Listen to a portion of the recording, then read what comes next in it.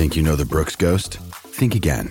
Introducing the all-new, better-than-ever Ghost 16. Now with nitrogen-infused cushioning for lightweight, supreme softness that feels good every step, every street, every single day. So go ahead, take your daily joyride in the all-new nitrogen-infused Ghost 16. It'll turn your everyday miles into everyday endorphins. Let's run there. Head to brooksrunning.com to learn more.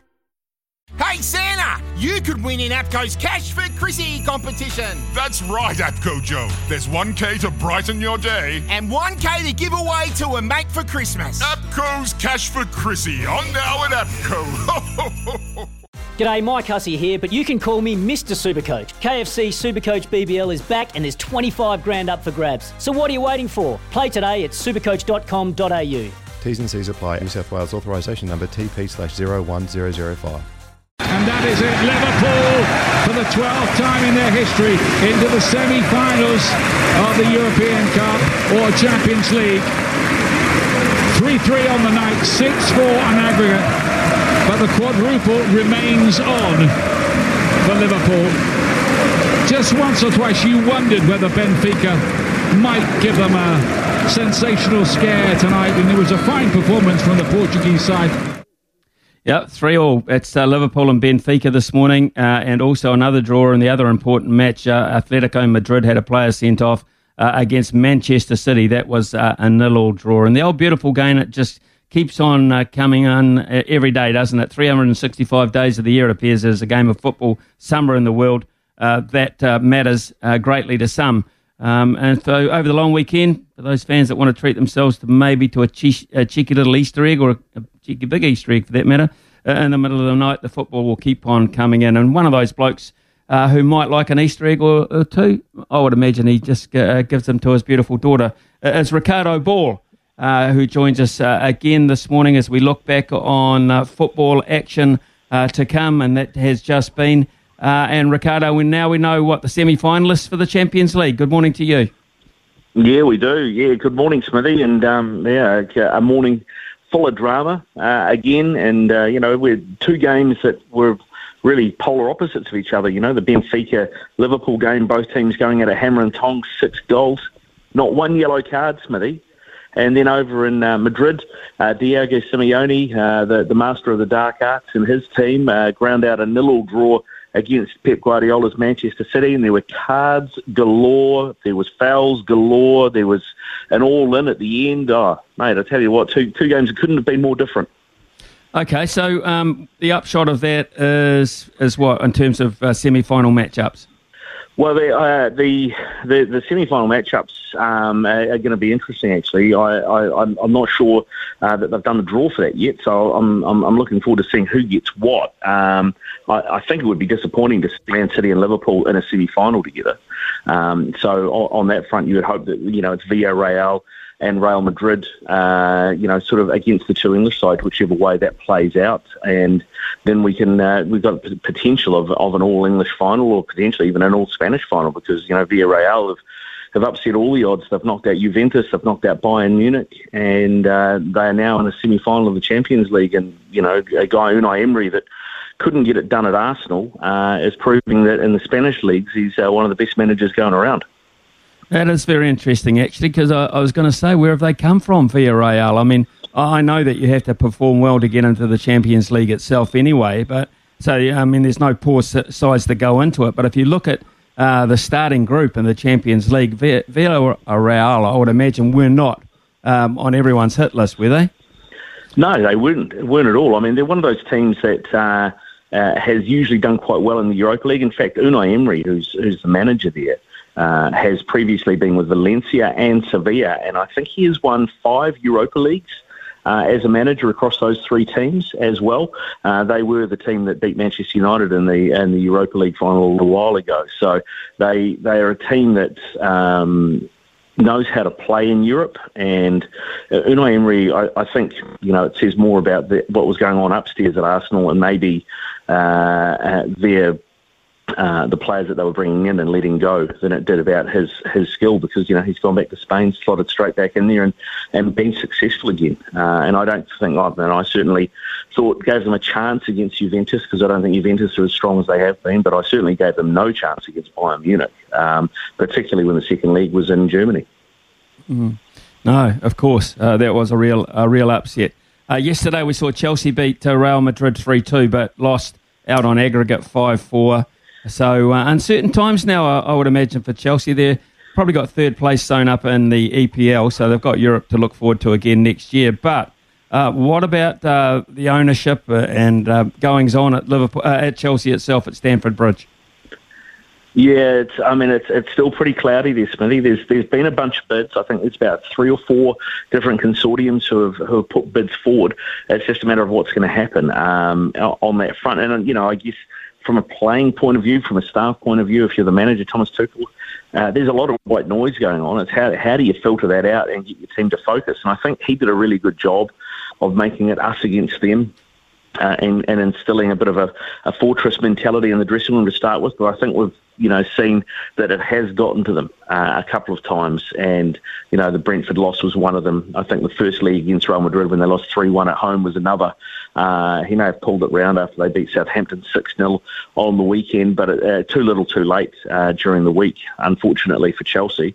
And Real Madrid looking good. I think I said a couple of weeks ago that they were, as much as Real Madrid can be a dark horse, to go all the way. And I think Carlo Ancelotti's doing a fantastic job there with some real veterans.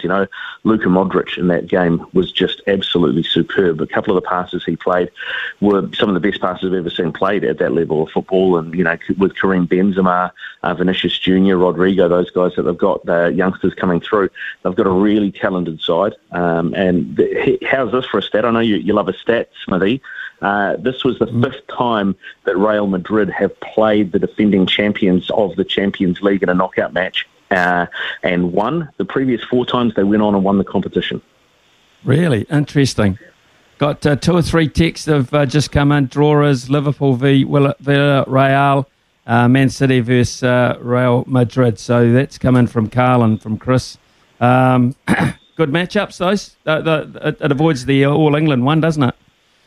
It does avoid the All England one, yeah. I think those are great matchups, and I think Liverpool will probably be probably the happiest team with that draw. Even though we've talked about what Villarreal have done so well, I think they are still probably the weakest squad out of the 4 left. So I think Liverpool and Liverpool fans will be happy with that draw.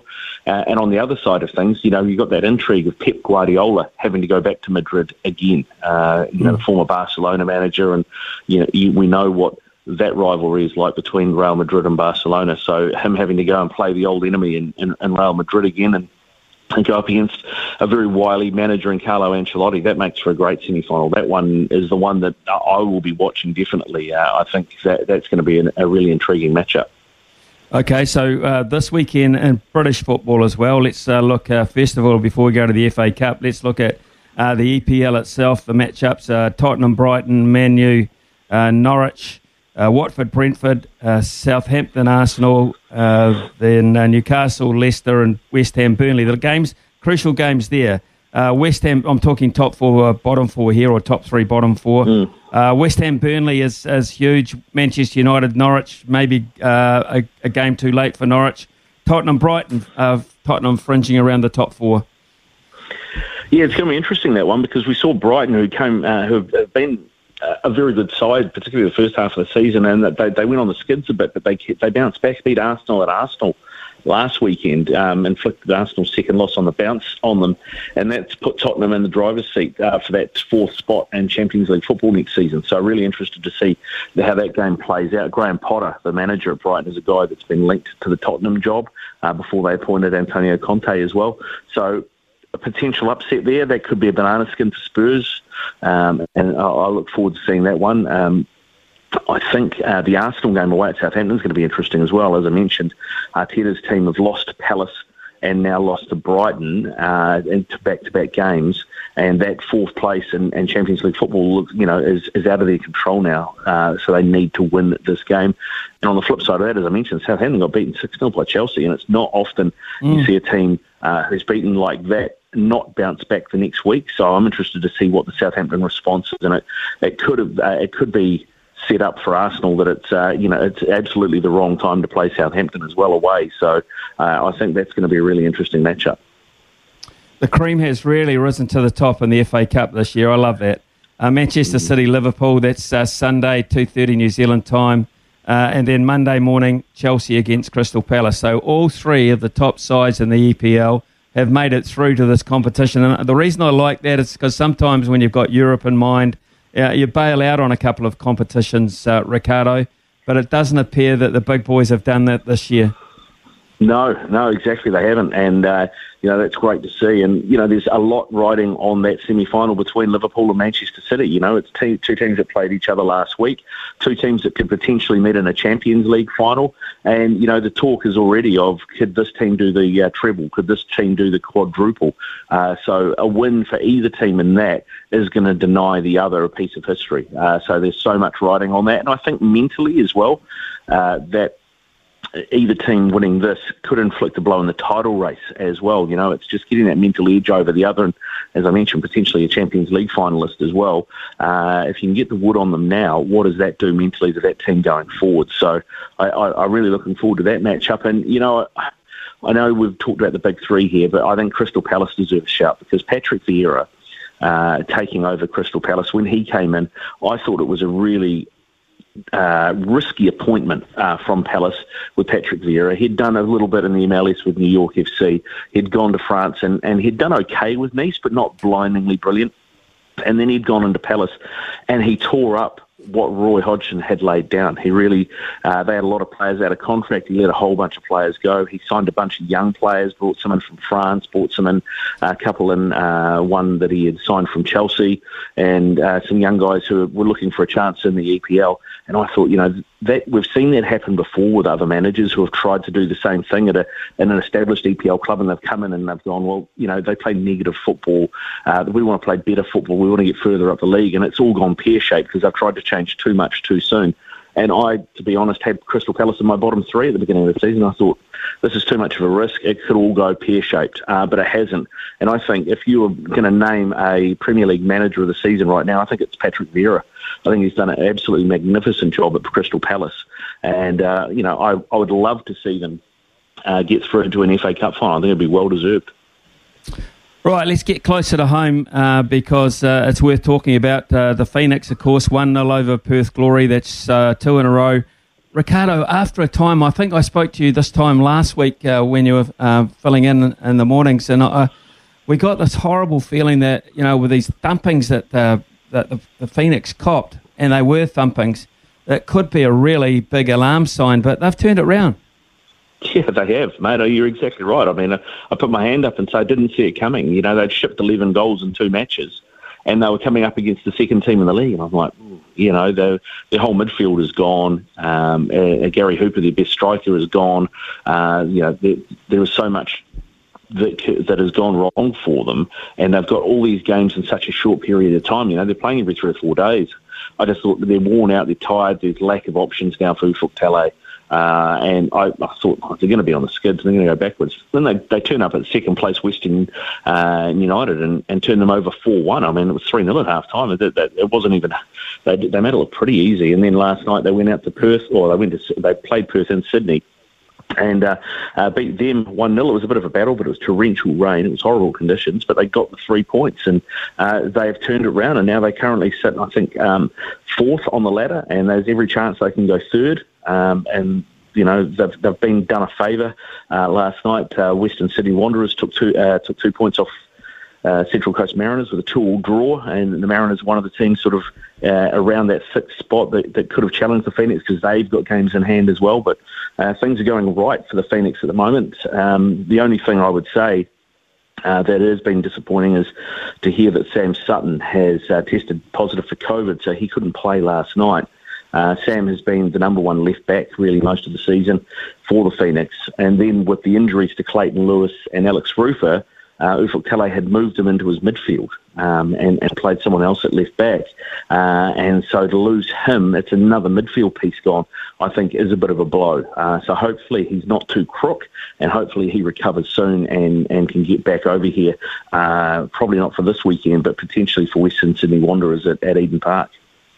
Yeah, I was going to say, what we do know is where they're going to be on the 24th of April at Eden Park. Now we're in orange, of course, which means it's open slather.